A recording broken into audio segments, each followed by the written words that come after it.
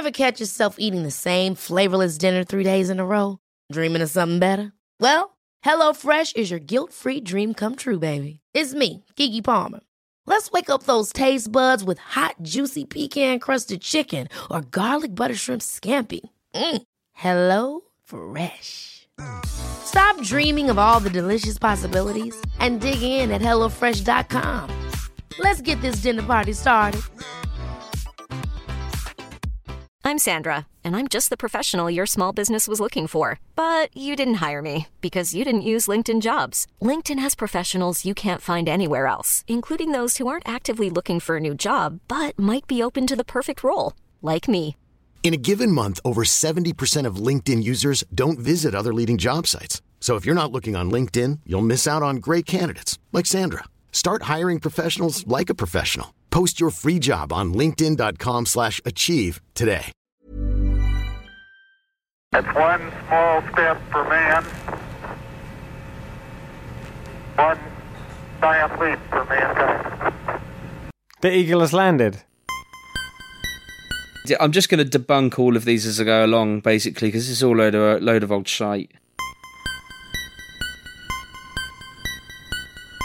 How's that for your G's, Mr. Roller Coaster Addict?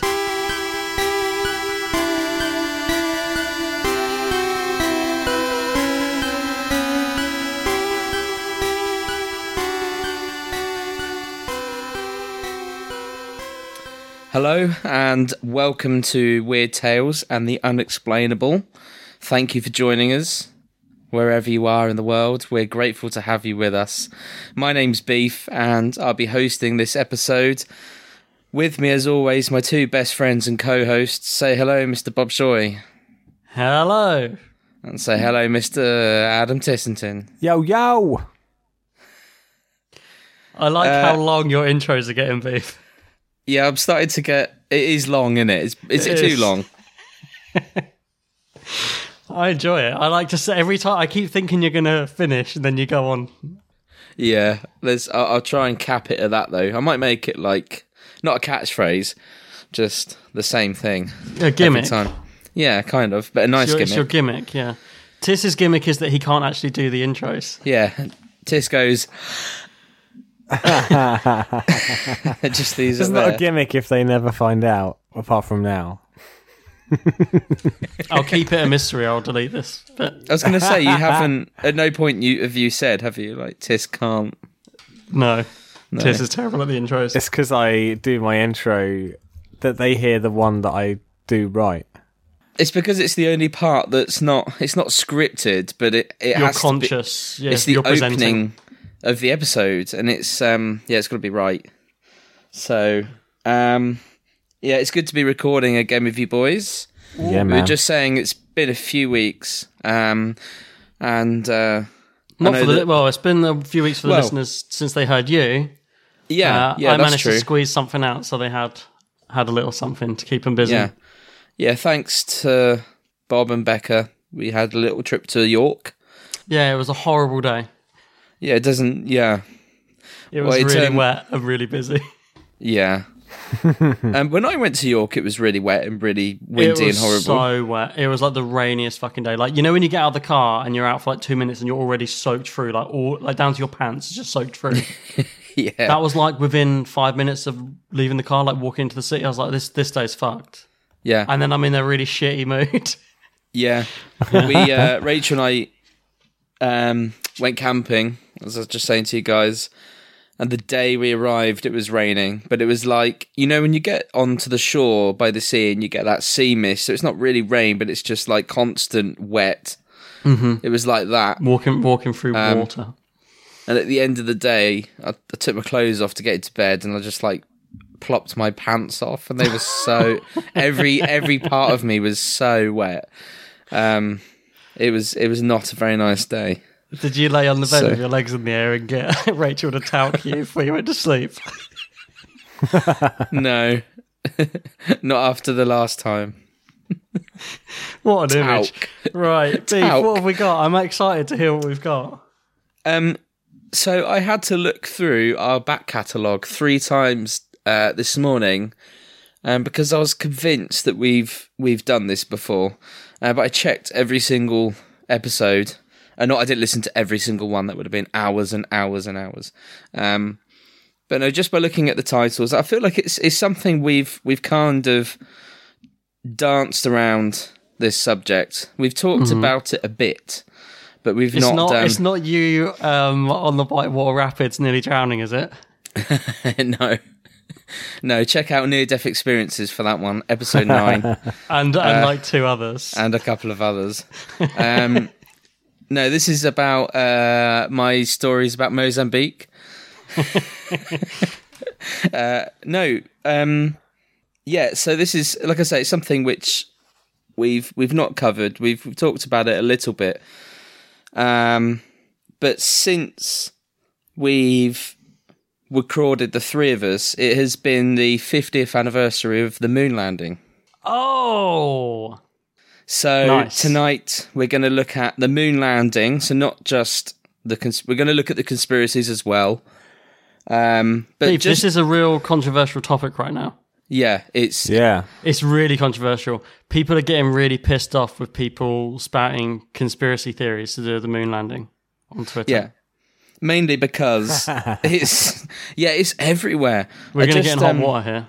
Just looking today, there were threads and threads of people that there's lots of people who are still banging on about the conspiracies, and lots of scientists have got on board to kind of come up against that. But I think it's because people have gone over this a lot, haven't they? Except us, we've not gone over it properly yet. No, I know Tiss nearly done this episode once, and I've nearly done this episode. So I'm glad that one of us is finally tackling this topic. Yeah. Yeah. It seemed right. And there was a video that came up on my Twitter feed a few days ago about this subject. And so it's kind of been on my mind. And I've seen a lot of footage and a lot of things over the last couple of days. But we're not just going to talk about conspiracy, because actually I think just talking about the Apollo 11 mission in itself is actually unbelievable. Some of it is mental. Yeah. When you actually consider the effort that it takes to just leave Earth's orbit, it is especially with the tech insane. at the time. Well, yeah, exactly. And I mean, it's not as if it's a whole lot easier now, but we've got the technology to be able to make it a little bit more. We could do it if we wanted to. We just don't want to. That's us now. Yeah. Yeah, exactly. Then it was like, we don't have the technology, but we're somehow going to fly there on a calculator. Yeah, exactly. It's like when you've done that one massive ride at a theme park, you're like, no, I've done it. Once you've done it once, you don't need to do it again. I don't need to do them ever. No, Tiss knows all about that, though. What, rides? Yeah, there's a couple of rides you're like, no, I've done it. Don't need to do it again. Yeah. Hell yeah. Like Oblivion. Like every ride. Do you still like now. roller coasters, Tiss? No, that's the exact reason why I went on them too much. Really? You just overdid it? And then those people got their legs chopped off at Alton Towers. For listeners who are unaware, which will be all of them, I imagine, because we've talked about it, Tiss went through a brief period in his life where he got addicted to roller coasters. Just to prove that you can get addicted to anything. Tiss got addicted to roller coasters for one wild summer. It was great. Every time you called him or texted him, he was at a theme park. It's pretty much every weekend for about 3 obscure months. times, so there'll be no queues as well. Twitching in the queues to get on them. Oh man, life's was that crazy. before or after Mexican food? That was after that. That was after his Mexican food addiction. Every night, Tiss, are you coming out? I'm at chimichangas. Chimichangas. But anyway. Oh, Mexican food was great. Everyone got addicted to Mexican food at that point. Not just me. Well, I don't know. Right, let's carry on. Yeah, so like I say, it's been the 50th anniversary since the Apollo 11 mission in July 1969. Well, hey. Yeah, I know, right? That's pretty crazy. In the summer of 69.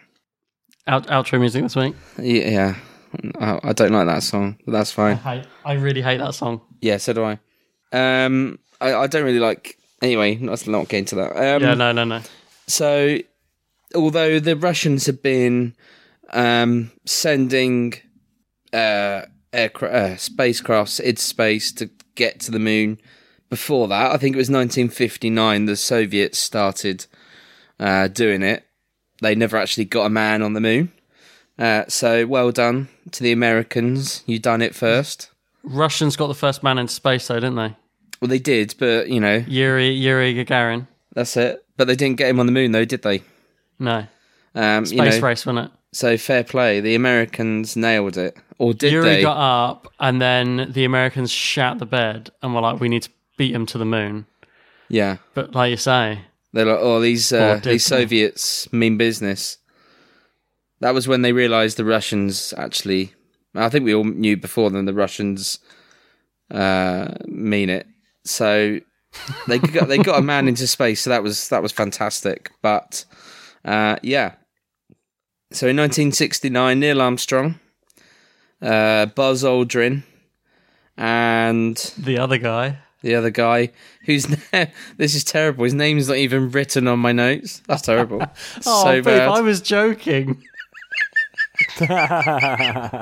I've got the names of guys that landed after Apollo 11, but I haven't got the third guy. Oh, that's terrible, isn't it? Imagine if you were the third guy. I've got to find it out because this isn't good enough. I'm really sorry. Did he actually step on the moon though? Didn't he have to stay in the craft? I'm pretty sure he got there still though. Oh, right, I think okay. This is my knowledge is bad here. I was like, because I always wondered, like, did the third guy go up with him and he didn't actually get to lead the spaceship? Wouldn't that be a bit shit? Oh, Michael Collins. Right. They were on Apollo 11. You'd have to go though, wouldn't you? Although apparently, so they landed. How long after they landed on the moon do you think they got out and started walking on the moon? Hour. Tiss, what do you think? I reckon they had to wait 9 hours. Has he ruined it? Tiss is closer. It was about 8.5 hours. Oh, wow, Tiss. Yeah. Do you know what? It's like when Bob got stuck on that plane in Tokyo, and that happened on Earth. So you think in space, there's Stuck all on the sorts of red tape about getting out of the spaceship and shit. Health and safety, risk assessments to write up. 9 hours is, yeah. It's a long time though, isn't it? It's a fucking long time. Do you think they were just waiting by the door like, come on? Cramp setting in. But it took 8 hours for them to get suited, to get the tests all ready and make sure the moon wasn't going to go anywhere. And I don't know what they were doing for so long. Although this is kind of sad. So I'm on NASA.gov, I'm on the NASA official website. And it's sad even reading it. It's sad just to read it. It says, Apollo 11 blasted off July 16, 1969. Neil Armstrong. Blasted off. Edwin, Buzz Aldrin, and Michael Collins were the astronauts on Apollo 11. 4 days later, Armstrong and Aldrin landed on the moon. They landed on the moon in the lunar module. It was called the Eagle. Collins stayed in orbit around the moon. He did experiments and took photos. Yeah, I didn't think he actually went on it. That's so sad, because they needed isn't it? someone to stay behind. That's why no one remembers him. Yeah, that's really bad. I feel bad. When I say no one remembers him, I'm not doing it to be like rude. No. But people don't. Massive respect to be that guy, to be Collins. To do the experiment, it's a big responsibility just to stay in orbit and sort of just make sure that he was probably keeping them alive, I guess, as well, like keeping in contact with guys, them. I'll wait in the car. Oh, if we were going to go to the moon, which one would stay on the... Yeah, which one would stay in orbit? Me, you, or Tiss? You know it'd be me. It'd be you, yeah. Yeah, like you know the answer before you even said it. I chicken out at the last minute. Me and Tiss are like, hold our bags, we'll be back in a week. Going to the dark we need to side take you to a theme park as well. 4 days to get to the moon. I actually thought it was longer. That doesn't sound too bad, does it? It's not too bad. It's 400,000 miles to get to the moon. It's not the few months that it would have taken to get to Mars. People carrier. Yeah. But what we're going to do is we're actually going to Go to the moon. We're going to go to the moon and just check to see if the footprints are there. No. Yeah, we're going to watch some footage. Okay. So while you're doing that, I'll say that I did. I watched the Neil Armstrong movie that came out last year with Ryan Gosling. Oh, First Man? First Man. Was it good? And I thought it was really, really good. I really liked it. Went a little bit under the radar. I think it's quite slow, but I really like a slow film. And it really plays into the drama of his life surrounding the events. It's not like the big event. Like, he doesn't actually go up to the moon till like the last bit of the film. It's more about like what was happening in his life around that time. It's a bit more of a drama. But really good film. I really recommend it. Nice. Really underrated As usual, film. it sounds like people were expecting more of an action-packed thing. Yeah. But The it visuals sounds are good. amazing as well. Like, it's really cinematic. The way it's filmed is really good. And when they're in the craft, even during the tests and stuff, you feel like claustrophobic watching it, and all the stuff rattling around you. It's filmed really well. So, awesome. Recommend that film. I might have to And give it a watch. I really like Ryan Gosling as well. Recommendation of the week. So it's good. There you go. First Man. Recommendation of the week. Yeah, I'm going to go watch that, I think, now. Not right now, but probably some other time. So what we're going to do is we're just going to play, and you guys can kind of imagine it. It doesn't really, just to watch it doesn't really do any justice, really, so you may as well listen. But this is footage of, from CBS, of Neil Armstrong walking on the moon. Mm-hmm. Does he say the famous line? He does say the classic line. But what I've actually got is, afterwards, I've got a transcript of what they're saying, because some of it's kind of muffled and kind of difficult to hear. So we'll listen to it. It's about 3 minutes long, and then if you guys have got any questions about what's being said, then I can just fill you in afterwards. Let's do it. So here we go. Houston, this is Neil, radio check. Neil, this is Houston, loud and clear. Break. Buzz, this is Houston, radio check and verify TV circuit breaker in. Roger, TV circuit breaker's in. Page 5 clear. Roger. And we're getting a picture on the TV. You got a good picture, huh? There's a great deal of contrast in it, and currently it's upside down on our monitor, but we can make out a fair amount of detail.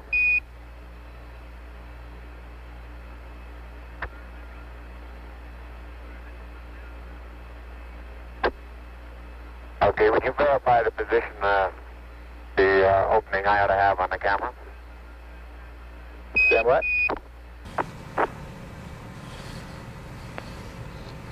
There's a foot coming down. There he is. There's a foot coming down the steps. Okay, Neil, we can see you coming down the ladder now. Neil, we can see you coming.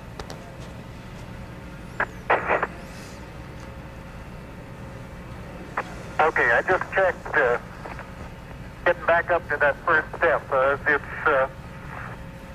That isn't collapsed too far, but it's adequate to get back up. Roger, we copy. It's a pretty good little jump. So there's a foot on the moon, stepping down on the moon. If he's testing that first step, he must be stepping down on the moon at this point. 10. Buzz, this is Houston. F2, 1/160th second for shadow photography on the sequence camera. Okay. I'm at the foot of the ladder. The LEM footpads are only depressed in the surface about 1 or 2 inches, although the surface appears to be very, very fine-grained as you get close to it. It's almost like a powder. Ground mass is very fine. Boy, look at those pictures. Wow. It's a little shadowy, but he said he expected that in the shadow of the lunar module. Armstrong is on the moon. Neil Armstrong, 38-year-old American, standing on the surface of the moon on this July 20th, 1969. That's one small step for man, one giant leap for mankind. I think that was Neil's quote. I didn't understand it. No, one small step for man, but I didn't get the second phrase. Some one of our monitors here at our space headquarters is able to hear that. We'd like to know what it was. The surface is fine and powdery. I can kick it up loosely with my toe. It does adhere in fine layers, like powdered charcoal, to the sole and insides of my boot. His quote was, that's one small step for man, one giant leap for mankind. I can see the footprints of my boots and the treads in the fine sandy particles. Neil, this is Houston. We're copying. Amazing. One of the most famous quotes of all time, and I didn't even fucking hear it.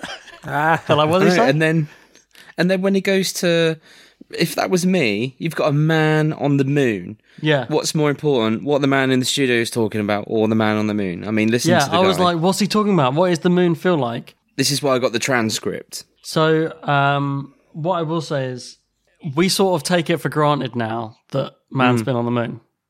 Yeah. But listening to that, I sort of had my eyes shut for a little bit of that. And it made me really think, like, wow, that is pretty amazing that, like, someone stood on the moon's surface. When you look up in the sky and you think someone walked around on that, that's quite amazing. It is, isn't it? It really is unbelievable. And actually, that's why I wanted to kind of start with that, to try and just draw our attention and our focus to the occasion and what's actually happened. Because a lot of the, because it's an amazing feat, and a lot of the discourse on Twitter has been, people love throwing around moon landing theories, and there's been a lot of people on Twitter just being like, show some fucking respect. Like, how dare you joke and belittle this amazing achievement? I can't remember, someone I follow has been getting, Sam Neill. Oh, yeah, yeah. On Twitter, I follow him on Twitter. His great Twitter account, just loads of pictures of his pet pigs most of the time, but and his vineyards. But he was getting pretty pissed off at people and arguing with people on there, saying like, "Show some fucking respect." Yeah. And here we are about to weigh in on the conspiracy side. Yeah, exactly. Well, I mean, we'll obviously draw our conclusions later, but I'll just go back over and read some of the transcript now so that we can see. Is this some of Beefy's best bits? But this is, so it kind of starts with Armstrong talking to Aldrin, and he's talking about getting the ladder right so that he can, so he just says, okay, just checked getting back up to that first step, Buzz. It's, the strut isn't collapsed too far, but it's adequate to get back up. So he's like, I think it's okay, Buzz, I can do this. Cool and calm and collected in the face of standing on a moon. And then he says, ooh, takes a pretty good little jump. And then he sort of jumps down onto the footpad. And then there's a little bit of chatting. And then Armstrong says, I'm at the foot of the ladder. The landing module footpads are only depressed in the surface about 1 or 2 inches. Although the surface appears to be very, very fine-grained. As you get close to it, it's almost like a powder. The ground mass is very fine. And then there's a bit of a pause, and then Armstrong says, okay, I'm going to step off the landing module now. And then he does, and then he says his famous phrase. Coming at number 1. Sorry, this isn't what he says, but I'm trying to getting Nikki off the sofa. Nikki, bugger off. Nikki. His famous line. Yeah. Nikki, bugger off.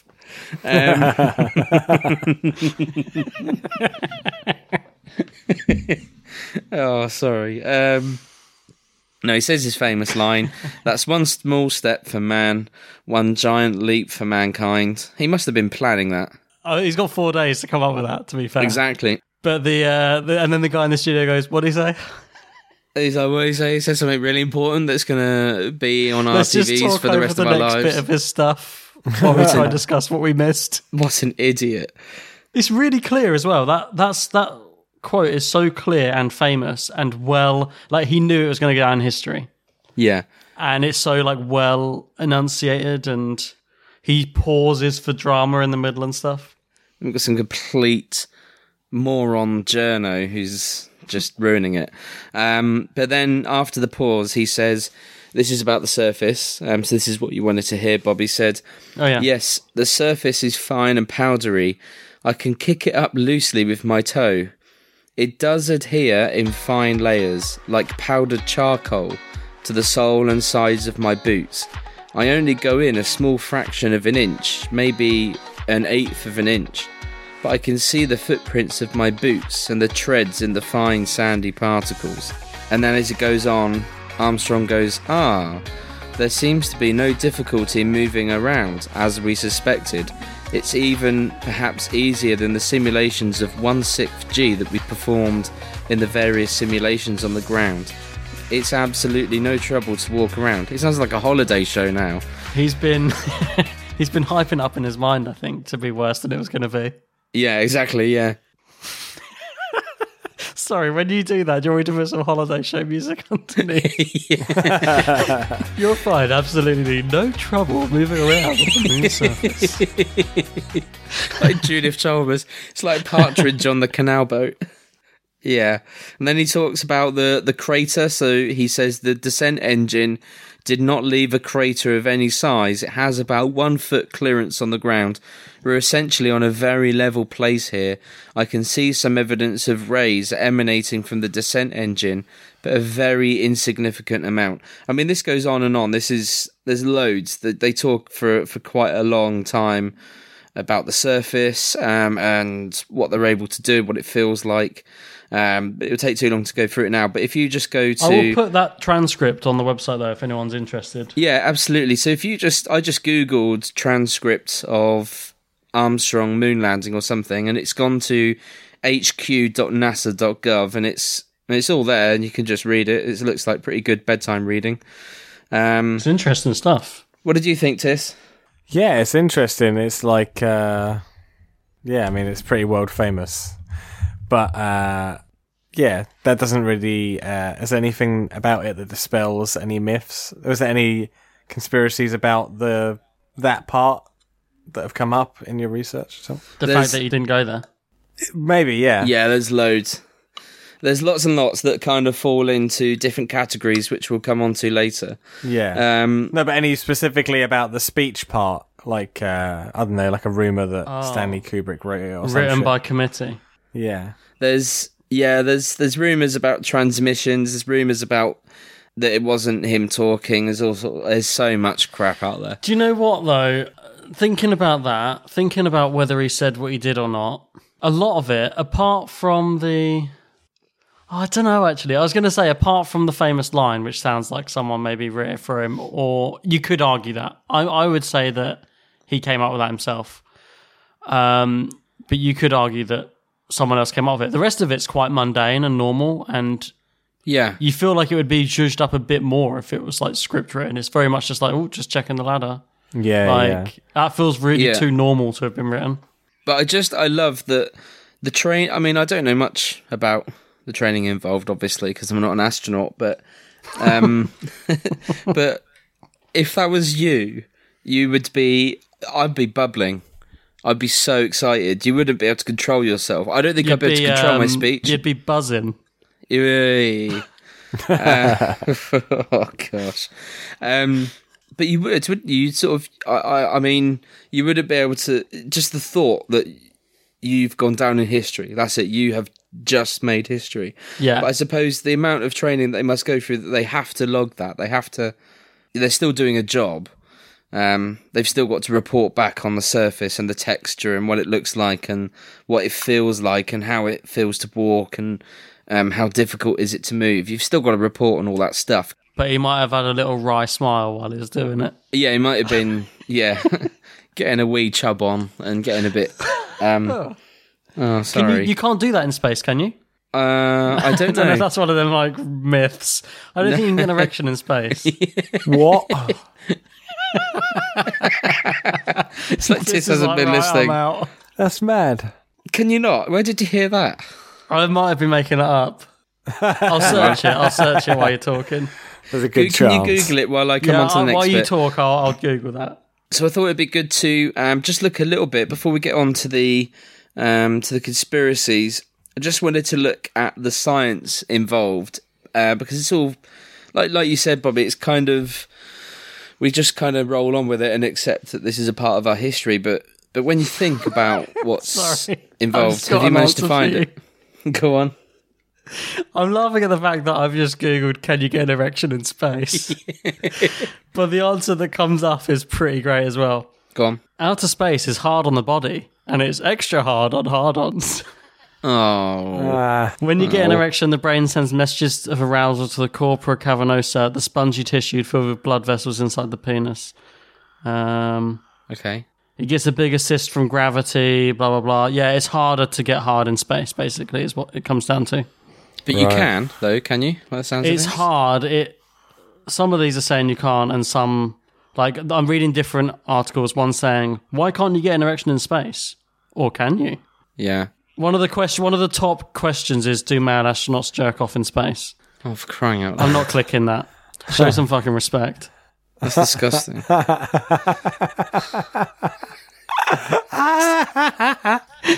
Show some respect for these goddamn heroes. It's funny. But I've been reading, again, this week I've been reading Tim Peake's book. Okay. The British astronaut that we sent to the space station a couple of years ago. Is this what gave you the idea? No, not really, no. But just reading through that it's basically just him answering everyone's questions. It starts by him saying, like, okay, since I got back, I've had just thousands of questions about space. So I've decided to write a book and just have all the answers in one place rather than me do countless interviews. So I would recommend that. I think it's just called Ask an Astronaut or something like that, or Life of an Astronaut. I basically can't be bothered to get up and go and look at the book on the shelf. It'll be on the blog. But I thought rather than just accepting that this happened, I thought it'd be useful to try and get our noggins behind the science that's involved in this. Some of it, to be honest, was way beyond my understanding. But I just thought if we just had a look at what's roughly what's needed for a spacecraft to land on the moon, not just leave Earth's gravity, but to get onto the moon, then it might help us when we look at the conspiracies, if you know what I mean. To understand that it can't have happened because it's too hard. Because it's too must mental. be a conspiracy. Can I just ask before we go into this, Tis? Yeah. Given the opportunity, Yeah. would you go into space? No. I thought you would, Tis. Nah, never. I'm disappointed. I thought you might. Nah. Don't you want the thrill of walking on the moon's surface? Nah, not at all. Soulless and empty up there. Think it'd be depressing or awe-inspiring? Depressing. I would love to go. What do you mean? Why do you think it would be depressing? Because no one's there? Because humans aren't supposed to be in space. Tis, I've got a recommendation for you, mate. Okay. Because a couple of episodes ago, you were saying, we were talking about this very thing, and you said that you don't like space exploration because you feel it's just a massive waste of money. I didn't say that. Well, yeah, I guess it is. I think you may have said something like that. Depends what day of the week it is. I mean, yeah. I would recommend. You might be able to get it on iPlayer. As it was like 3 episodes called Earth from Space. Yeah. And I found that really interesting. The amount that they've been able to learn about species that they thought were going extinct, for example, from what they've been able to get from footage from space is quite remarkable. All right, let me put it another way then. Go on. I'll put that on the blog as well, Earth from Space. Tis, you have to go into space for some research. Really? But you have to, in this hypothetical scenario. Right. Would you... But you've given the choice. You can either just go into space, or you can go to the moon. Going to the moon will take an extra 2 days. Do you do the moon leg, or do you just do the space leg? Do you think I'm here now, let's go the whole hog, or are you just going, that's enough? Where in space were we going? Just outside the moon? Or into further? the atmosphere. I don't know. Whatever counts as being in space. Like, you're still in Earth's orbit, but you're in space. Yeah, fuck knows. If I had to, if I'm going up there, I'll go the full hog. Yeah, I'll go to the moon. Going whole hog, you're standing on the moon. Yeah, why not? And then I can come back and be like, yo, it's real. The Earth isn't flat. All that shit. And then I'll be called out. Oh, yeah, that's good. And cancelled. And then... Cancelled. What would be your words as you step down onto the moon? Have you got like a good quote? No, it wouldn't be televised either. It would just be popping in. I would just go, I'd go like, bow, wow, wow, wow, wow, wow, wow, ba, ba, do. And then I'll start singing Walking on the Moon. Do you know what? I just can't imagine going to the moon. It's just one of them things that I'm just like, I couldn't imagine it. It is hard to get your noggin around. Wallace and Gromit went there. Yeah. And it's basically cheese, isn't it? Yeah, and there's like a weird oven up there. It's mad. Yeah, what was that? It was a parking meter, wasn't it? I can't remember. It's just like a weird robot machine. Yeah, it's like bits of all sorts. It's a bit Isn't of a parking meter and a bit of an oven. And he keeps dreaming about getting away on holiday. Yeah. Beef, maybe you dispel this. Have we been back to the moon since?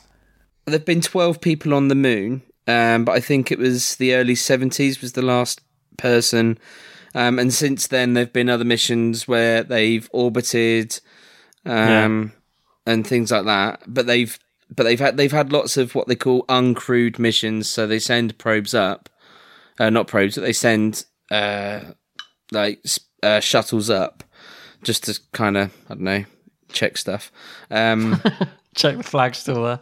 But the last crewed mission was, and this could be absolute tripe, so I apologise lots. But I feel like Apollo 17 was the last. Yeah, Apollo 17, 14th of December 1972, with Gene Cernan and Jack Schmitt. So they went nuts for it for a few years and just kept sending blokes up there. It must have been really expensive. It must have been so expensive. Well, I mean, how expensive is it to get to do that? How expensive is to get the train down to like the coast?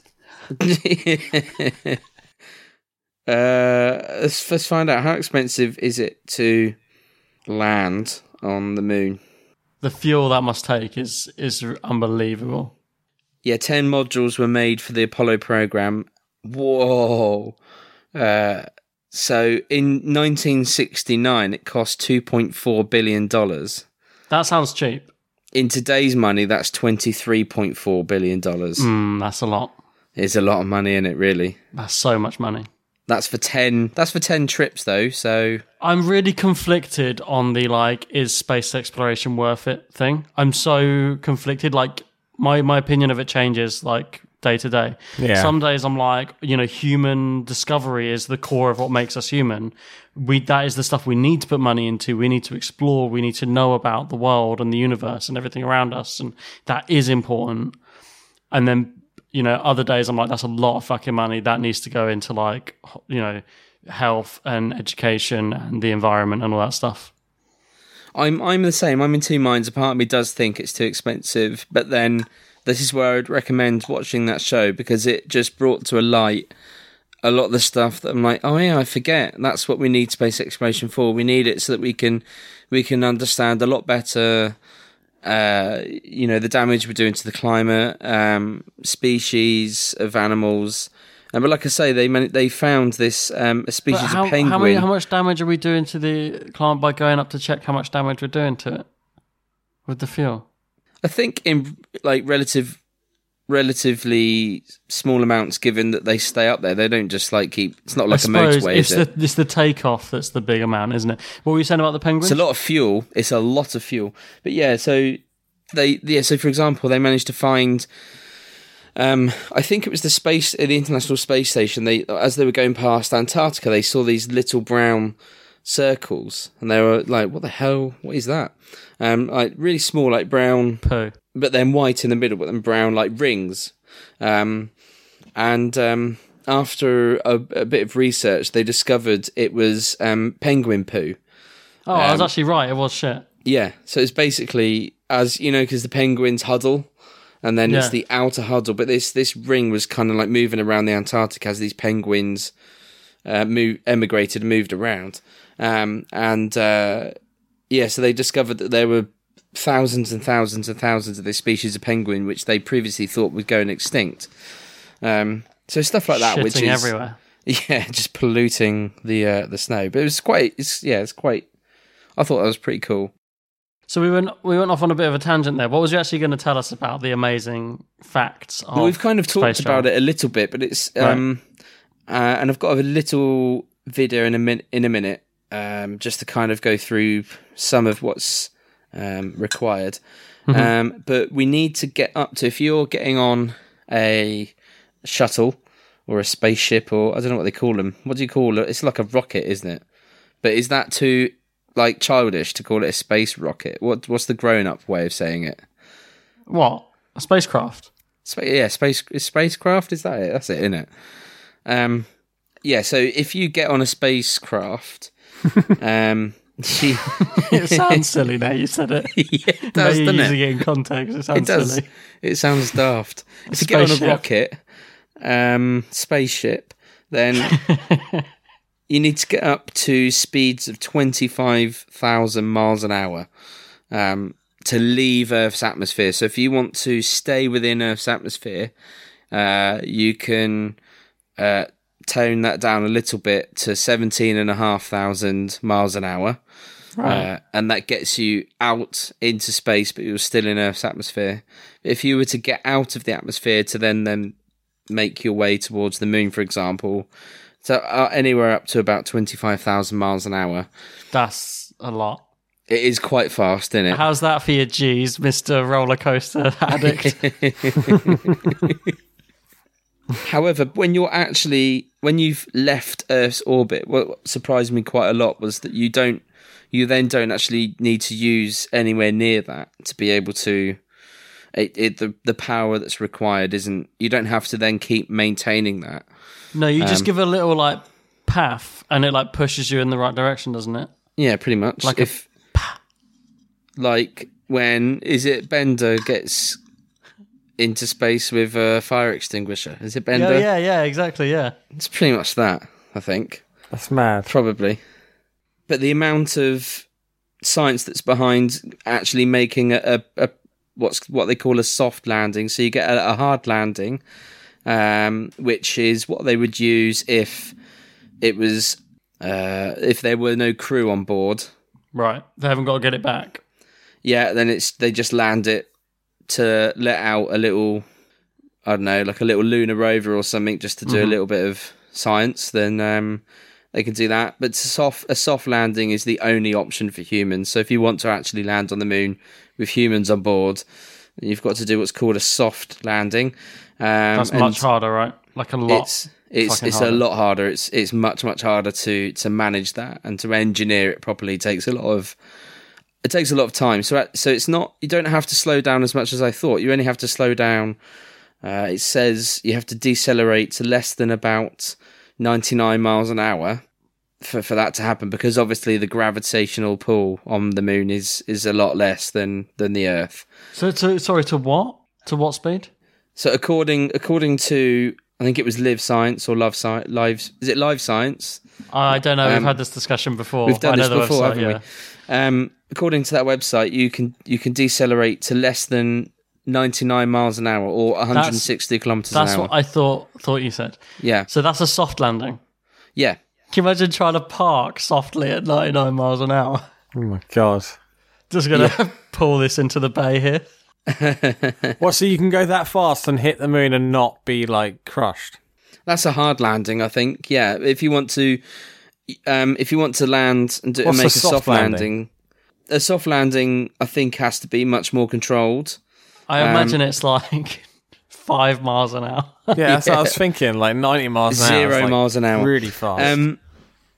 From what I tried to look into this. I tried to find out, but as it always goes with the internet, I couldn't seem to find an actual answer. There's too much stuff on the internet nowadays. But from what I could see, anyway. So if you're listening and this is absolute rubs, then please let us know. But from what I could find out, it looks as if the plan would always be that you would kind of orbit the moon a couple of times, slowing yourself down gently as you go, to then kind of just make the soft landing that's needed to get people on the moon.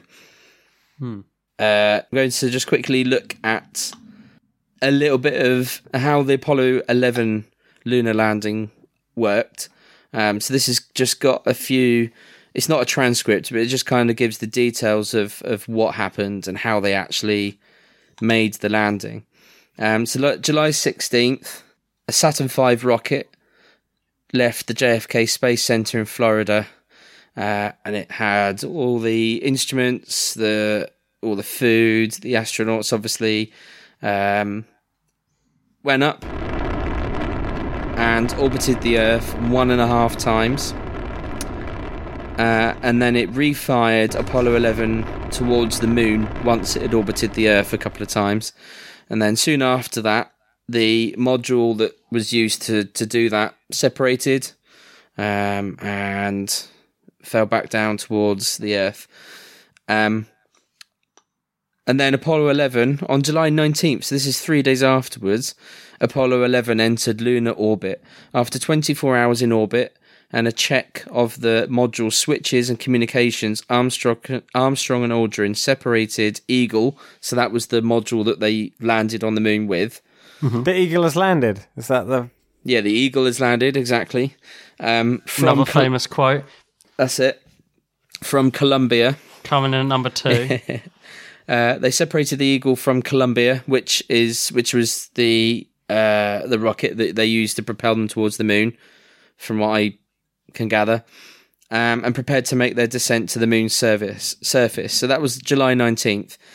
Collins remained in Columbia to serve as a communication link between the lunar module and mission control back to Earth. July 20th, 102 hours after launch, at 4:17 in the afternoon, Armstrong and Aldrin landed in the Sea of Tranquility, a flat lava plain on the moon's surface. Armstrong sent this famous message to Mission Control: Houston, Tranquility Base here, the Eagle has landed. There we go, Tiss. That's the one. And then just moments after landing, the 2 astronauts began preparing to abort their mission immediately and return to the command service module just in case an emergency occurred. Then they powered down. 6.5 hours later, Armstrong stepped out of the spacecraft. Sorry, so it was 6.5, not 8.5, sorry. Armstrong stepped out the spacecraft and took his first steps on the moon. And then... we read the transcript earlier, so we kind of know what happened there. And then once they'd kind of walked around for a little bit, the 2 astronauts began collecting surface material, and they noted the differences between the moon's gravity and the Earth's gravity, because the moon has 1/6 of the gravity that's on Earth. And so therefore they had to kind of move around slowly by hopping like a kangaroo, it says here. Which I think is pretty cool. And then on the moon, they created what's the now famous image of them erecting the American flag, which wasn't as easy as it looked. The pole went in for the first kind of 5 inches or so, and then the soil on the moon started to become a lot more resistant. So they had to lean the flag back a bit of an angle to make sure it would stay in. Having said that, then when they took off, the blast knocked the flag over, apparently. Did it actually? I was going to say, do you think the flag's still there? Well, apparently. So they actually collected 50 pounds of rock and dust and just substance. Took from what I can tell, it's like thousands of photos near the landing site, set up equipment, all the equipment that was on the Eagle. They kind of set up equipment so they could carry on monitoring things when they left. They left behind a disc with 73 messages from countries around the world, medals from Russian cosmonauts. So imagine that. It's like rubbing salt into the wound, isn't it? And then on July the 21st, 21 hours after they arrived on the moon, Armstrong and Aldrin lifted off. So they were on there for nearly a day. Well, the thing is, a day on the actual surface. I think they weren't on there for a day on the surface. I think it looks like they did that, and then as they were back on the module, they had lots of preparation to do to get back off. I was going to say, because amazing as it is, how long do you think you can walk around on the moon's surface before you're like, it's a bit boring, actually? Yeah, I guess after a while you'd be like, well, there's no like TV here or like any shops. It's not a gift shop. Too much risk for the reward. Yeah, exactly. Yeah. Yeah, I feel like the initial reward is amazing. I am on the moon. I am in space. And then once that's gone, you're sort of like, there's nothing really here. Exactly. Yeah. Done it. Completed it, mate. So then they travelled back towards the command service module, and then they docked back onto Columbia and headed back onto Earth. So when they entered the Earth's atmosphere, they entered it at a speed of 36,000 feet per second. Mm-hmm. How fast? Mental, isn't it? And landed in the Pacific Ocean. And that was it. And then they met with Richard Nixon. And, well, we all know what happened after that. So that's not really the science. It was kind of, I didn't really know what to call that section, but I just wanted to look a little bit at the kind of... Well, it's like a step-by-step of what actually happened, isn't it? Yeah, so I guess it is kind of sciencey. But we're just going to watch a little video. So this is actually Dara Ó Briain. Mm-hmm. And he's just kind of giving a couple of the facts about Apollo 11. So this is from the BBC as well, so it's probably more legit than the other crap we listen to. So I'm just going to play this now, and hopefully you can hear it again. Mm-hmm. Is that the Prodigy? The moon is, on average, 375,643 kilometres away. To get there, you need a ship capable of escaping the Earth's gravity and some astronauts made of the right stuff. 3,150 men and women applied to be astronauts for the American space program, but selection was strict, both physically and mentally. So I'm just going to pause this here because obviously where this is a video you can't see what's happening, but the kind of tests that he's talking about that astronauts have to withstand. So they have to withstand heat tolerance tests, noise tolerance tests, feet in ice water tolerance, and treadmill endurance. So those are the tests that he's talking about. The successful Apollo candidates were on average just under 1.8 metres tall, weighed 72.6 kilograms, and were just under 39 on their first flight. Plus, they were clever, with an average IQ of 141. 3 of the 32 serving astronauts were selected for the first trip to the moon. Amongst their luggage were medical supplies, survival gear, and food supplies, including 3 sausage patties, 12 strawberry cubes, and 6 prawn cocktails. This is the 60s, remember. But the biggest problem isn't the dodgy cuisine, it's escaping Earth's gravity. And for a big problem, you need a big rocket. The Saturn V was a monster. So the Saturn V, again, you can't see this, but I feel like I need to kind of like show you because you can't see this. So it was taller than the Statue of Liberty and Big Ben. So it was 111 meters high, weighed as much as 650 elephants. Why did they take such weird food? Yeah, I know. Sausage patties? It's like prawn cocktail and shit. Like, just bring normal food. Like, the last thing you need is prawn cocktail in space. That's mad. Unless prawns are really nutritious. It was the 60s, remember? Maybe. I just feel like they're trying to make it more interesting in terms of flavour. Prawn cocktail discos. Yeah. The Saturn V was a monster.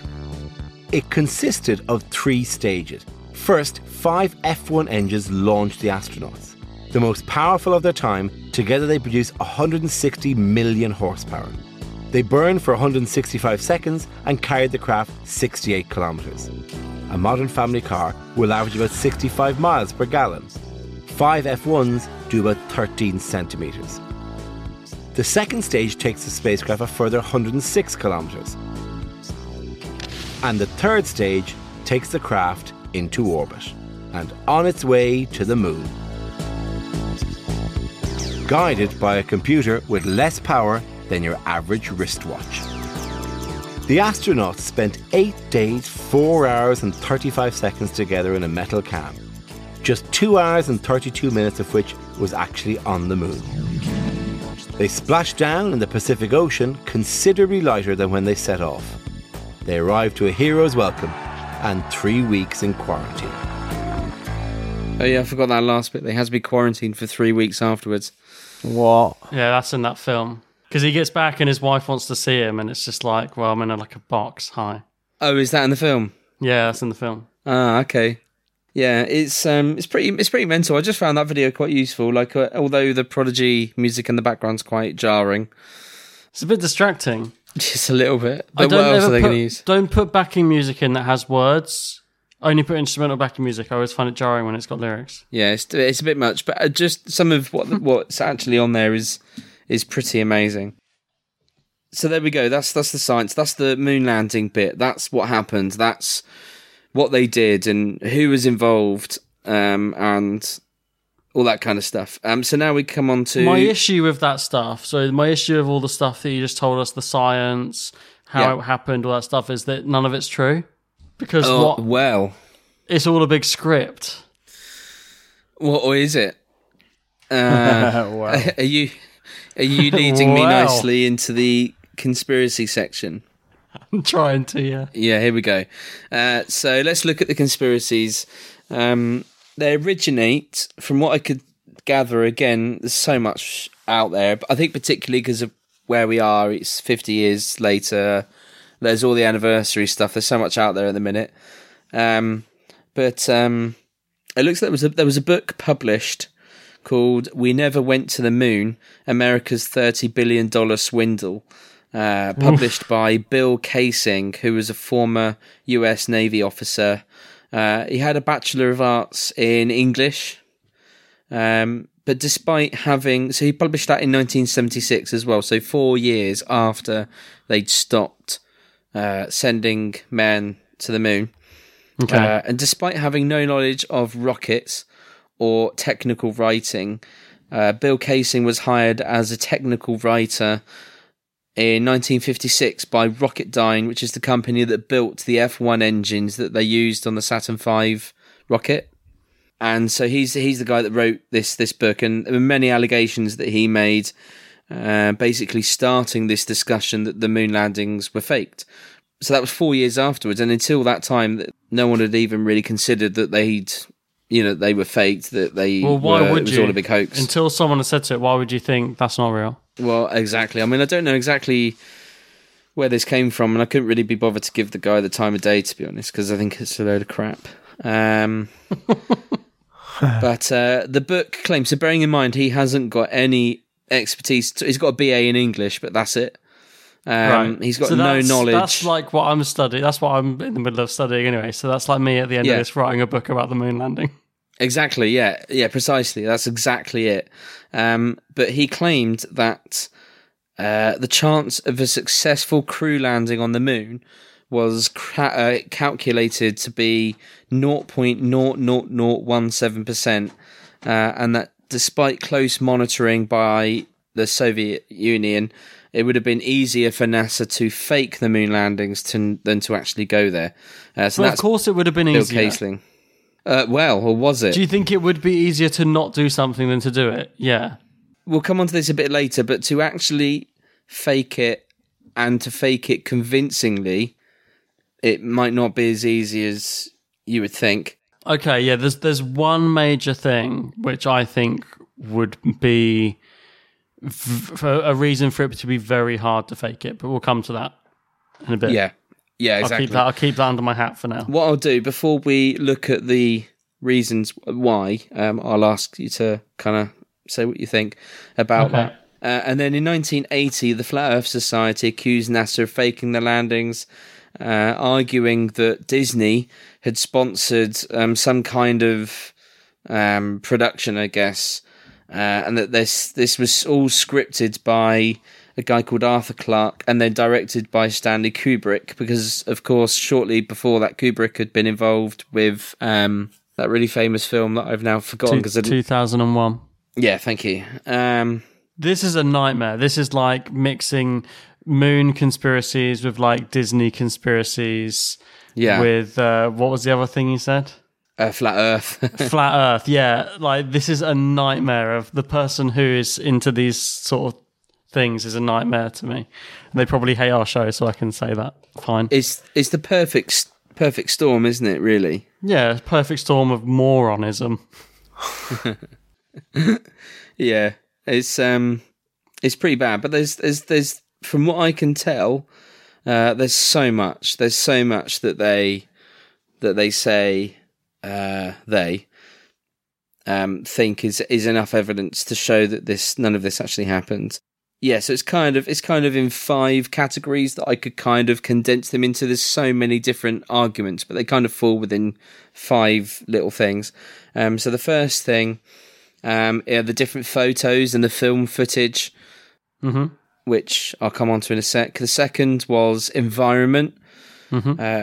Third is transmissions and communications.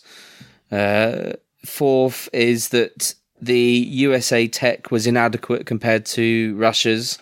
And then the fifth is actually a lot of NASA personnel deaths at the time. Okay.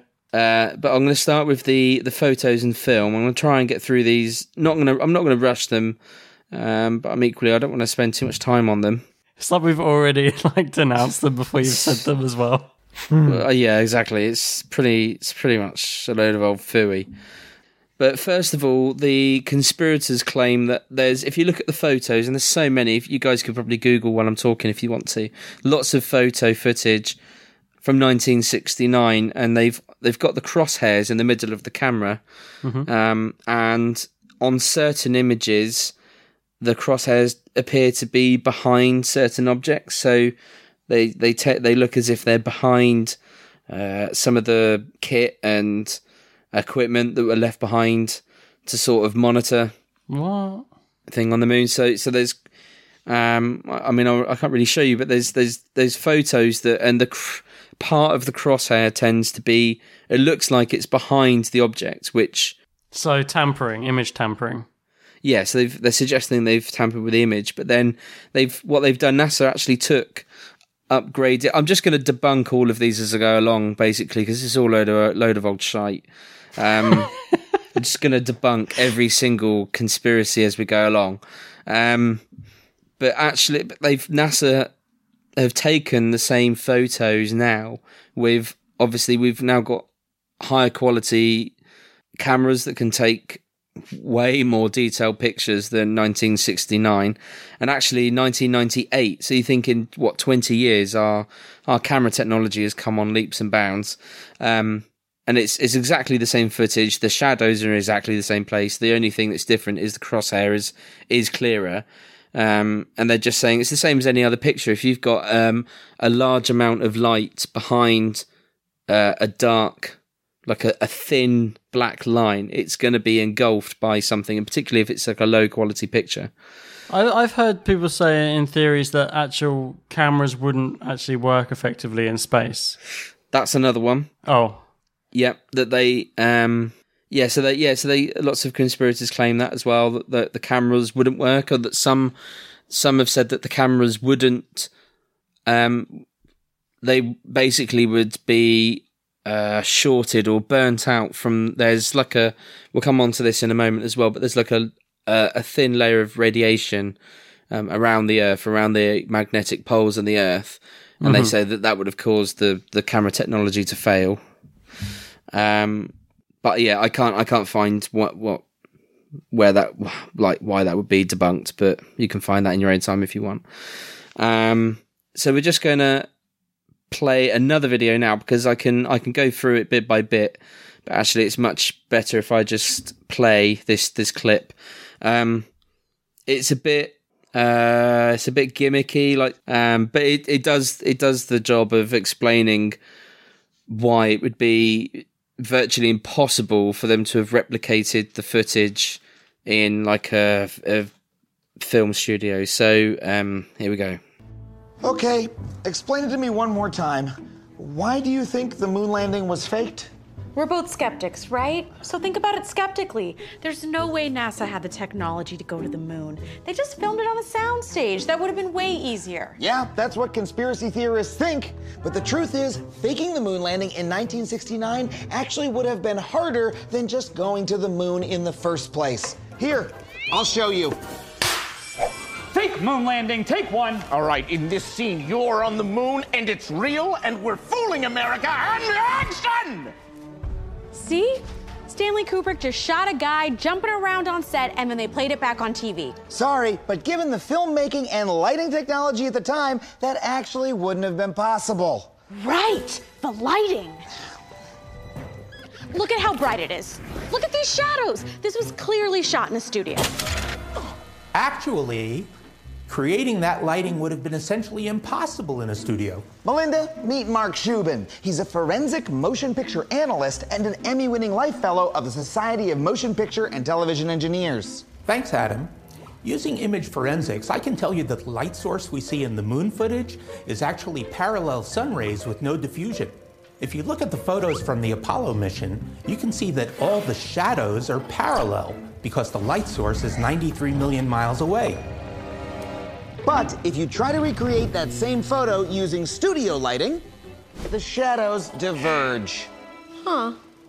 Back in the 60s, the only way to recreate that effect would be to build a wall of millions of laser lights so close together they'd be like pixels on a TV screen. No, no, no, no, no! This lighting is all wrong! I need lasers, Peter. Lasers! But lasers back then were big and costly, so rigging together that many at that size would have required an enormous apparatus that probably would have cost more than the entire Apollo project. Perfect! This is great.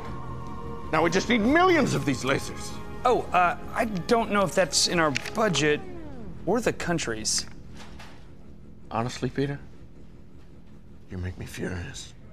And in those days, the only lasers that were practically available were red. Which means the color photos we have from the moon landing would have been impossible. I can't shoot in red light. It makes this moon look like a bordello. Correction.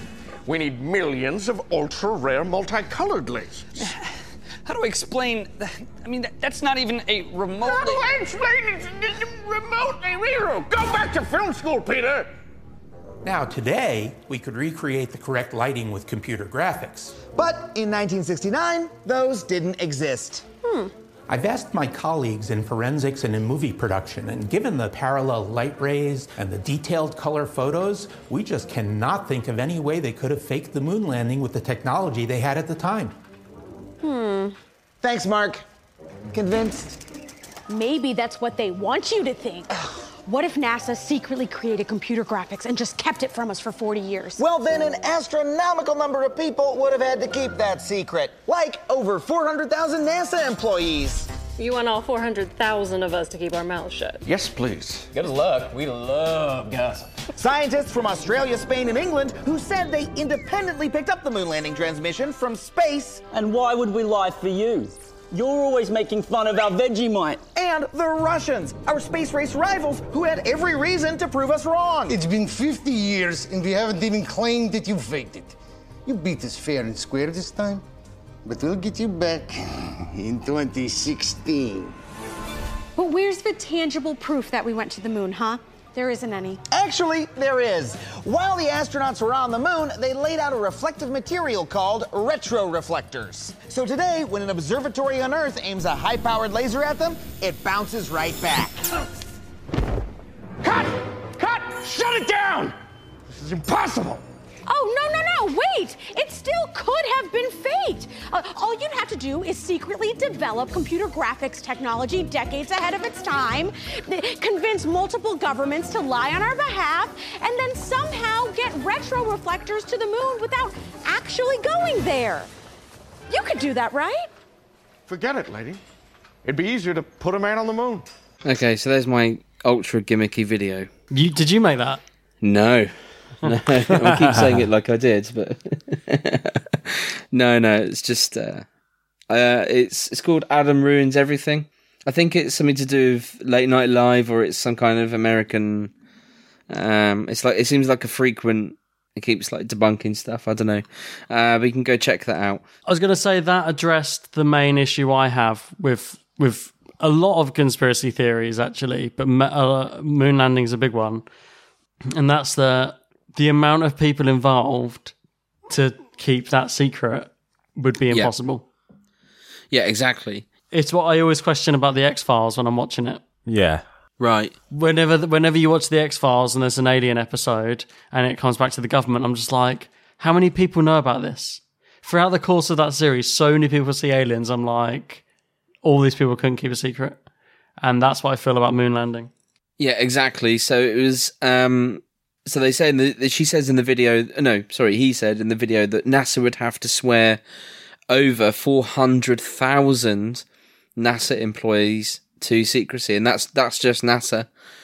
And obviously that goes overseas to, I think he said, Australia, Canada, and Great Britain, Russia. And at no point, and that's another big thing for me, is at no point in the last 50 years have Russia suggested it was a fake. They haven't. Yeah, I hadn't even considered that sort of aspect of it. Yeah, well, that's the first thing I looked at. Was clearly, if there was the space race, then surely Russia would be the first ones to... They want to disprove it, yeah. They'd want to debunk it pretty quickly. And if they haven't even tried, that to me is enough evidence, to be honest. This feels a little bit like Flat Earth, where before the episode's even begun, we've all been like, this is bollocks. Yeah, exactly. Yeah, I can't even be bothered to go into. There's so many conspiracies. There's just so many I look at and you think. Basically, as the video was playing, I looked to try and find the answer to what you were asking about the cameras not working. And I've managed to find enough of.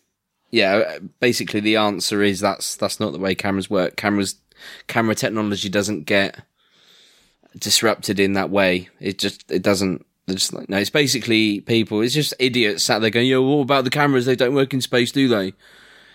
So, I don't know how plausible their arguments are. What do you think, Tis, watching that?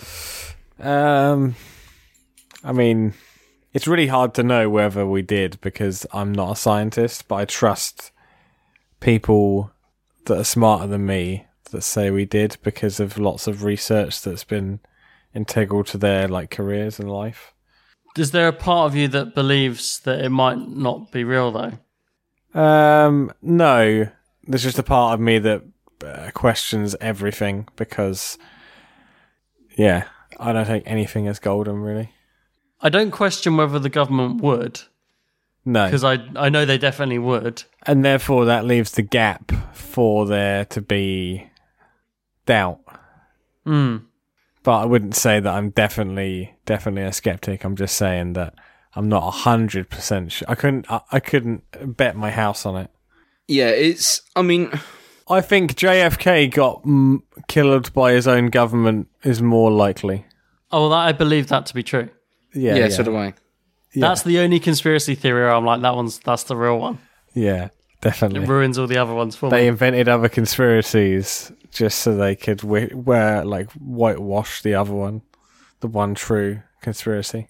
Yeah, I was just about to say, look, in some ways I totally understand people's being a little bit apprehensive, a little bit cautious, I guess, because it's such a ginormous event, isn't it? It's such a massive event. I think it's quite the common thought actually now that we didn't. Whereas before, when I was younger, it was like we obviously did. But I think it's coming around again, though. Do you think? Yeah. When I was younger, it was like we did. And then when I got older, that's when these conspiracy theories started becoming more prevalent. And I've noticed in the last year or so, despite the fact that conspiracies are becoming more and more common, that people have actually been saying, actually, it's bollocks that we did actually land. Like, I feel like it's coming back now. Yeah. That people are just disbelieving that we did it. Don't you think that that's because we live in a world now where there just doesn't seem to be people that feel like they can just say whatever they want. They don't have to back it up. They can just say it. I think, and that's what I think. I think people are getting a bit sick of that. Yeah. Like Shakespeare isn't real. Well, yeah, that's true. I forgot about that one. But I think people are getting sick of it because we live in a world where we have this kind of like tension between fake news and people that would just say any old shit that they want, and then people that value. I think we've realised how damaging it is when we. I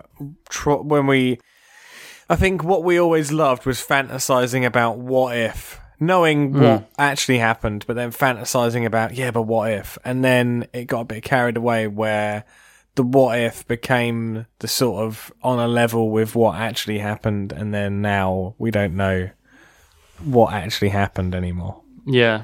But people also, I was going to say that the tension that we've got is between people that say whatever they want and just blast their opinions all over social media, and then people that value intelligence and academia and research and facts and actually going on your own journey to find something out. And I think that's also where I think it's not your average NASA employee is very intelligent. You're asking 400,000 extremely intelligent people to keep a secret. They're not going to be able to do that. You can't hide the truth. I think we've said this sort of thing before. You can't.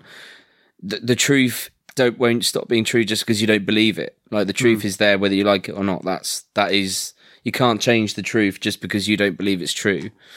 The truth. You can't handle the truth. You can't handle the truth. Exactly. That's the government's slogan. That's a slogan for his re-election, right? I'm gonna have to. Oh, I gotta bleep that. You're gonna have to bleep that, mate. Yeah. I'm just gonna prattle through these. So the next collection of conspiracies come into the environment, right? And the big thing again, there's I've tried to get videos into this when I can, not because I'm lazy, but just because I don't really understand a lot of this, so I figure if I just get someone else to do it for me, that's helpful. So firstly, the astronauts could not have survived the trip because of the exposure to radiation from what's called the Van Allen radiation belt. So you've got an inner and outer radiation belt around the magnetic poles around the Earth. And conspirators say that they're way too dangerous. So traveling through that is way too dangerous. So they haven't even got to landing on the moon. It's just getting out of the Earth's atmosphere is too dangerous in itself. Right. But loads of people have done that, right? Well, yeah, exactly. The debunkers say that's ridiculous because the amount of radiation that actually passes through you when you're going through that, you're traveling at such a tremendous speed that it doesn't actually. But also the astronauts, so they were going way too quick for the radiation to have too much of a big impact on them. The astronauts were also shielded from the aluminium in the spacecraft. And Dr. James Van Allen, who discovered the radiation belts, has auto-rebutted the claims that they were too harmful for the Apollo missions. So this is just absolute bunk. The moon's surface during the daytime is so hot that camera film would have melted. And there's simply no atmosphere to efficiently bind lunar surface heat to devices. The physics of radioactive heat transfer are thoroughly understood, and the proper use of passive optical coatings and paint was enough to control the temperature of the film within the cameras. So, and there's a few more, but they're basically just like too petty. A lot of them just seem like, what about that? What about this? What about, you haven't even thought about that? Yeah. It feels like a lot of people just throwing out whatever they can think of, but there's actually an answer to all of it. Yeah, it's like sitting in a classroom with Fabio. That's a reference that the listeners will understand. Exactly. Also, within the environment, conspirators say, because you know the flag that got planted? Oh, yeah. Have you heard about this? Have you heard about how the flag appears to flutter in the wind? Yeah. What have you got? What do you guys know about that? There isn't wind on there, is there? But people say that the flag looks like it's blowing in the wind. Don't people say like it should just be like hanging flat down? Yeah, pretty much. Explain that. Yeah, I actually do want to hear the explanation for that. I don't know that. I'm getting all turned around just thinking about it, Beef. Explain that. Where's your gravity now? Where's your gravity now, Beef? Gravity with that, mate. I've got a lot less gravity on the moon, I'm afraid. I'm actually going to leave you hanging on that one because the video we're going to watch explains that. Okay. Passing the buck. And the footprints. Do you know about them making the footprints? No. Any conspiracies around the footprints? So conspirators say that the footprints on the moon in the moon dust are ridiculously well preserved, despite there being no moisture at all. What do you mean they're well preserved? Well, if you look at the pictures, it's not like they look too. It's almost like someone's got like a stick, with a shoe on the end. Think if they were taking a picture of their footprint, they would like stamp down and take a picture of a really good footprint? Well, yes, but also moon dust has not been weathered like the sand that we get on the Earth, right? And it allows the dust particles to stick together and hold their shape in the vacuum on the moon, right? But this actually, a lot of these, I'd recommend, you could find this on YouTube. A lot of this has been debunked on the Mythbusters episode, NASA Moon Landing. So go check that out. But we're just going to watch this, listen to this other video now, which debunks a lot of the environment stuff, including taking a brief look at the flag. Because you're right, that was the one thing, that was pretty much the only thing when I looked at this, I thought, I'm not sure about the flag. Okay. This is from the Telegraph. The flag is flying and appears to flap, but there is no wind on the moon. NASA was well aware that there's, of course, no wind on the moon. There's no way to naturally make it sort of fly as you'd expect a flag to be. So instead, they created this mechanism that would keep the flag unfurled even without that wind, keep it sort of outstretched. Unfortunately, as the astronauts were installing it, the mechanism got a little bit jammed before it was completely unfurled all the way. So this means that the flag does have sort of a permanent ripple in it, a ripple that doesn't move, doesn't change, but it is always there. Additionally to this, when those astronauts were originally installing that flag, as they knocked the flag, that caused that momentum, caused that flag to look like it was moving a little bit, even though there was, again, no wind. Okay, second one. The radiation in the Van Allen belts would have killed the astronauts. So there is a very great amount of dangerous radiation trapped by the Earth's magnetic field in what we call those Van Allen belts.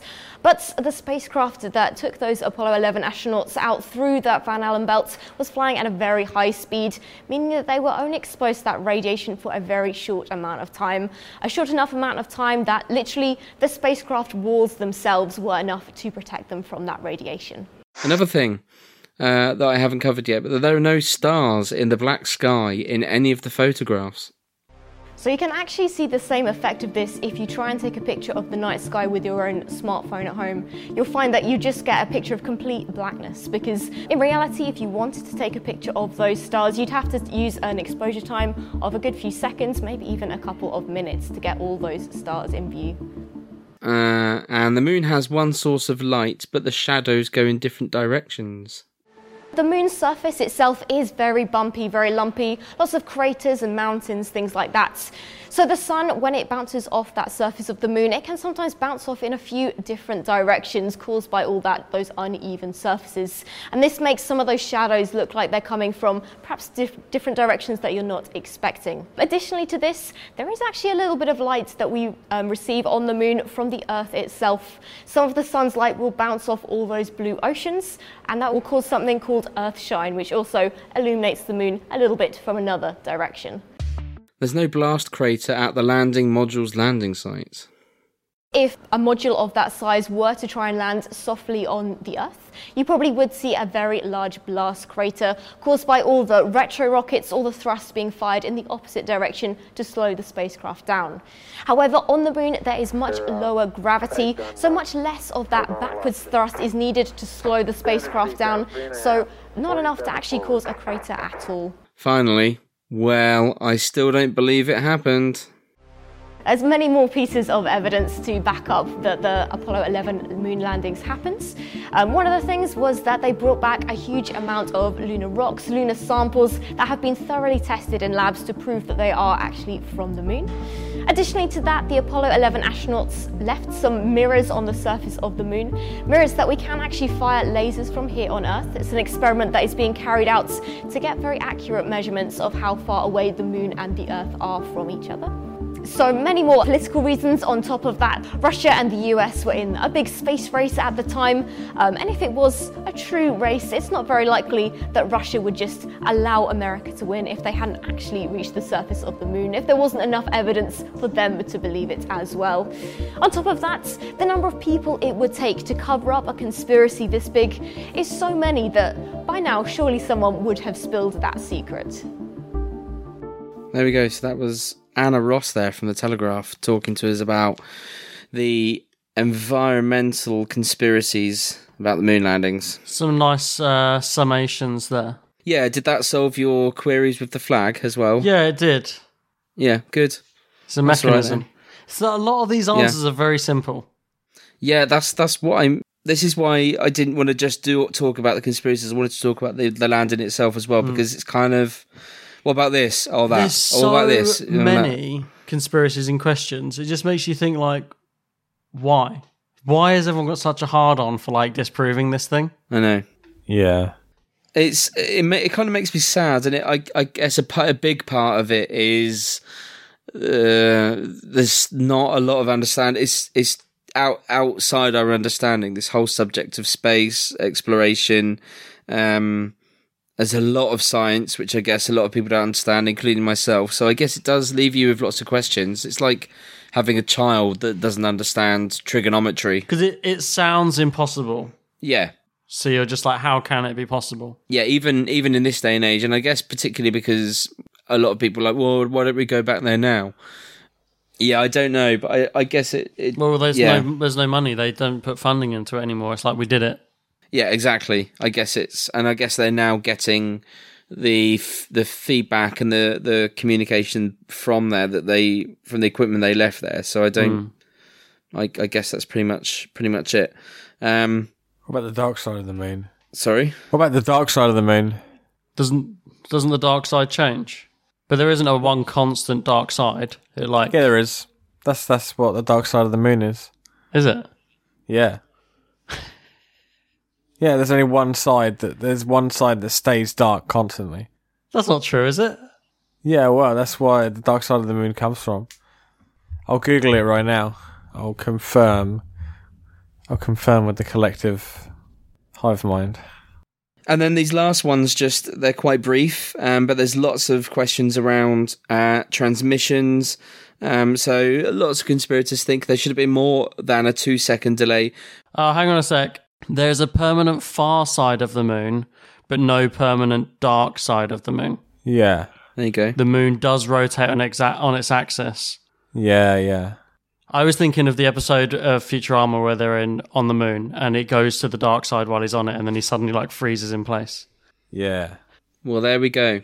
Yeah, so then when we look at the transmissions, again, as I look through these, a lot of this is basically just people guessing or making stupid guesses. Well, that can't be right. That sounds ridiculous. Or But guess what? It is ridiculous. So of course it sounds ridiculous. Exactly. We went to the moon. I know. It's really annoying. So, for example, there should have been more than a 2-second delay in communications between Earth and the Moon. Why? Who said? Who's the person coming forward with the science behind why that should be the case? Basically, a lot of these people. I found this in a forum today, and I found that really funny. There was an argument between a conspirator and a guy who's obviously. I don't think he's a scientist, but he seems to know a lot about this. And this guy was making references to documentaries he's seen. And this guy basically shut the argument down by saying, don't you think they would have edited out any of the delay in the communications? And then the guy stopped messaging him. So you get loads of stuff like this where people on forums just like, what about this? What about that? And then people just come back and... Well, that's the internet, isn't it? Arguing. Exactly. And then lots of people saying that the technology that the Americans had wasn't as good as the Soviet Union's was at the time, which actually isn't too far away from the truth, given that the Soviet Union managed to get to the moon before the Americans.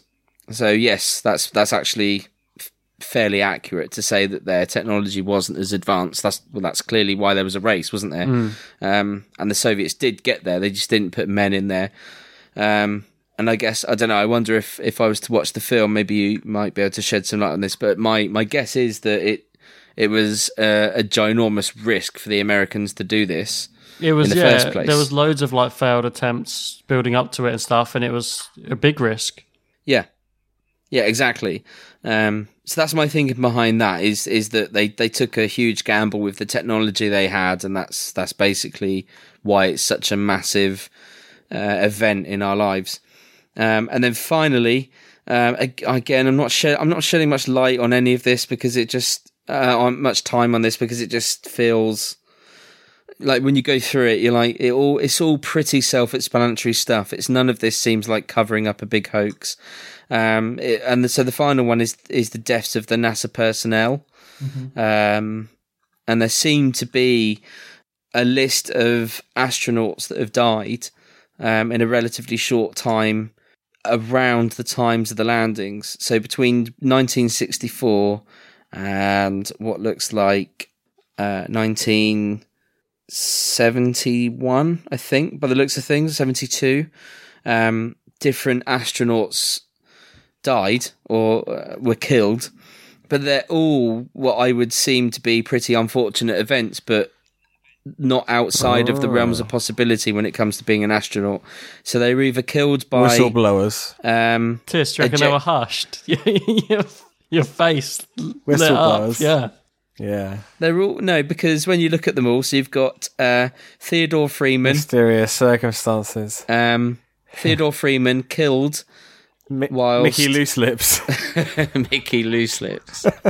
Theodore Freeman was killed ejecting from a T-38, which had suffered a bird strike. We've all been there. It's just pretty, yeah. A couple of others crashed in bad weather as they were, testing different crafts. A couple killed from car accidents. But they've basically all died whilst they're doing their jobs. And when you consider that NASA have got 400,000 employees, 10... it doesn't seem to be... It's a dangerous job, isn't it? I'm not too bothered by that. It's a dangerous job whistleblowing on NASA. Look, we're too dangerous. Wink, wink. Well, if you want to, you can go on YouTube. Michio Kaku defends the moon landing quite a lot in a lot of videos. So... but they were all like at least 5 minutes long. I'll insert so I couldn't be something at bothered the end to of the episode after the credits of Michio giving a speech. Neil deGrasse Tyson. Basically, the point he makes is that if there were 9 missions to the moon, they weren't obviously all filled with men going to the moon, but they sent modules there 9 times. They'd have to then fake it 9 times. Yeah. So it would cost the amount of money 9 times over to keep faking it. But there you go, guys. I've presented all the evidence. I've given you all the conspiracies I can find. What are your final thoughts? Space is bullshit. We never went to the moon. Rock on. Stupidity. We did go to the moon, and obviously Tis is playing devil's advocate. People like to argue it and go against anything the government does, and that's why they want to say the moon landing didn't happen. The government does suck most of the time, but I do think we went to the moon. My main argument is like the main thing for me is my actual reason why I think we did is my lack of faith in humanity. I don't think that many people could have kept that secret for so long. I think they would have to have told someone. Yeah. And that's why I think we did. Yeah, totally. Otis has got a big smile on his face. He's thinking about his stupid analysis he just said. I could just devil's advocate my way through this, but I just can't do it. Is it too easy? It's too fun. It's too much fun, but I fear that I am spreading the wrong message. So, yeah. I think it's like we said earlier. It's borderline disrespectful. No, bearing in mind I think it is. I think when it's, I just imagine. I can't imagine being a part of something so monumental. When you're part of something that big, though, meme culture can get you. Meme culture. That's essentially what this is, isn't it? Meme culture. Even the prospect of meme culture I find disrespectful to the people that did that shit. Yeah. Can you imagine being in a rocket and you're doing that thing and you're sitting there, fucking hell, I'm the first person to go to the moon, and then someone from the future drops in and says, by the way, there's this thing called memes that are going to prop up in like 50 years. And and they explain meme culture to them. I think they'll just be like, oh, fuck it. Turn the ship around. Everything is a big joke now because of the internet and memes. Every available picture of you will be photoshopped onto a dog. Yeah. Yeah. Okay. But that's basically it anyway. I will just quickly give a listener of the week. Yep. Yeah. So, listener of the week, I'm guessing this isn't her real name, but I want to give it to Coisty Poisty, who was the first ever person to sign up to my new Patreon. Amazing. She signed up before I even announced it was a thing. I'd put the web address aside and sat on it and hadn't put it out into the world, and then I had someone sign up and was like, how did you even know this was a thing? So before I'd announced it, I had someone sign up. So thanks, Coisty Poisty, for being the... and if that's your real name, that's amazing. I imagine it's not. Thanks for being the first ever patron. And talking of my Patreon, I'm going to record stuff about my Patreon separately when I have all my notes up in front of me. Amazing. Nice. One word of congratulations, actually, to Sean Torrance on his wedding. Yeah. Yeah, getting married. That's awesome. So regular listener and sometimes guest on the show, Sean was married last week for us, or this week for us. Whenever it went up, he was married recently. So congrats, Sean. Yeah, man. That's fantastic news, mate. Well done. Really good. You can't be listener of the week because you've already had it once, but thanks. Marriage of the week. Marriage of the week. Marriage of the week. Oh my God. Sure. If you're getting married or want to get married, you can be a marriage of the week. Right in. And also want to give a shout out to my brother Zachary, who had his mate was listening to our episode and we were talking about imaginary friends. Right. And his mate screen recorded us talking about my brother's imaginary friends. Amazing. And sent it to him. And then my brother sent it to me.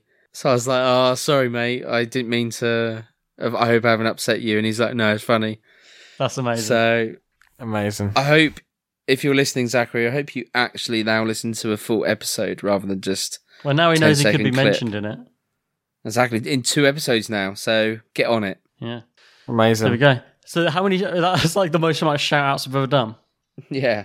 Awesome. Maybe 4. So, like I said before, speaking of my Patreon, you can now support me as a content producer, editor, etc. on Patreon at patreon.com/BobShoy. That's BOBSHOY.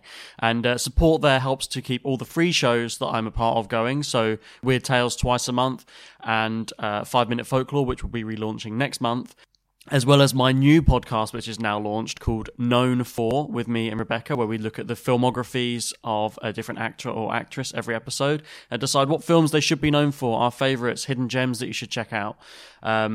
So if you search known for filmography, that's how it's appearing at the moment in the different searches we're still getting on every service. So if you've got any problems with that, let me know as well and get it sorted out. But support on Patreon not only helps all those keep going, you can support for as little as $1 a month. You can also get more free content by supporting from $5 a month or more. And for that, you get a monthly episode of Weird News. You get a monthly episode of a show called Weird Tales Revisited, hosted by me and Rick, where we revisit old topics from Weird Tales that we want to take another look at and get a fresh perspective on. There's a 5-minute folklore extra. It's like a mini 5-minute folklore episode looking at the folklore of a country we've already visited, but like a different folklore character from that place. And then the new show 4 and 1 More, which is a spin-off of the Known For podcast, where once a month, me and Rebecca pick our top 4 films from whatever the topic is that month, plus one more honourable mention. So this month we've talked about Pixar films, and we're still deciding on next month. But to have a say in what our topics are, occasionally there's going to be polls which are Patreon exclusive too. So there's loads of stuff that you can get for your contribution, and it also helps these free shows keep going as well. So if you like the content, then please consider supporting me on there, because it does take a lot of my time to put together and edit all these shows. And if you have any problems getting the Patreon sorted out, or you want some more information, then please contact us at unexplainableuk@mail.com, or you can contact on weirdtalesandtheunexplainable.com. There's like a contact form on there. And also contact us on there just to say hi, or if you have any suggestions or anything else. Also on that website, weirdtalesandtheunexplainable.com, there are links to buy merchandise, Weird Tales merch. There's links to do one-off donations to the show via PayPal or Coffee. There's also the blog post for every episode on the website, including this one. We have links to all the videos we play and all the information and all the media that we mention and all that stuff. And there are also links to our Facebook pages and Twitter pages. So go on there. So thanks for listening. Bye, bye, bye, bye, bye, bye, bye. See ya. Bye. Bye.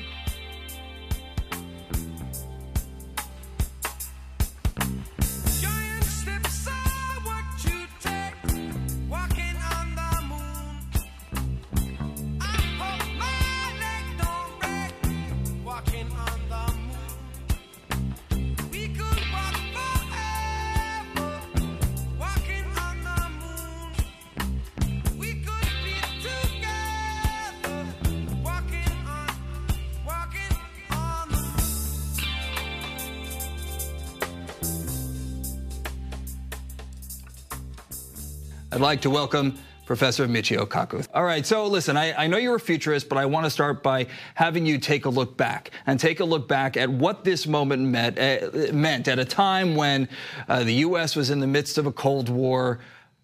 What did this mean in terms of uniting America and perhaps much of the world at the time? Well, it showed the commonality that we are humans. We love to explore. A new chapter was written in the history of the human race, but also, as far as life on Earth is concerned, another chapter was written. You know, the dinosaurs did not have a space program. The dinosaurs did not have Apollo 11. That's why there are no dinosaurs here today, but we do. So it marked a new chapter, not just in the history of Homo sapiens, but life on Earth itself. All right, let's talk about the original space race here, and this event in particular, because this really did open up a whole new world in terms of space exploration and science experiments taking place in orbit eventually many years later. Certainly, there have been numerous other milestones in the space program. Does anything else come close to this in your mind? No, but just realize you mentioned the spin-offs that occurred.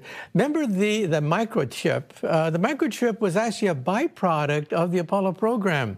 The Pentagon, the NASA, they needed to shrink computers into the tiny capsule, and they asked us physicists and technicians to devise the microchip. And so the wonders of today, where we have cell phones and iPads and iPhones, realize that part of that is a spin-off of the space program. You and I were talking a few moments ago about the technology that it took to get a man to the moon back then and what we have in the palm of our hands right now. That's right. Your cell phone has more computer power than all of NASA back in 1969.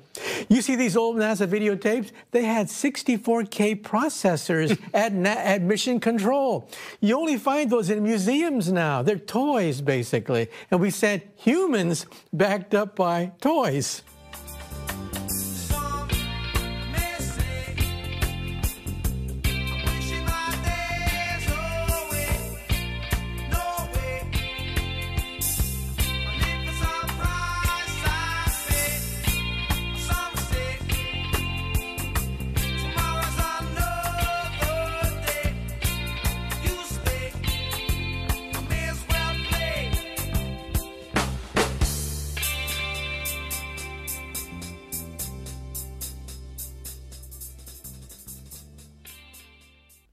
I just can't imagine going to the moon. It's just one of them things that I'm just like, I couldn't imagine it.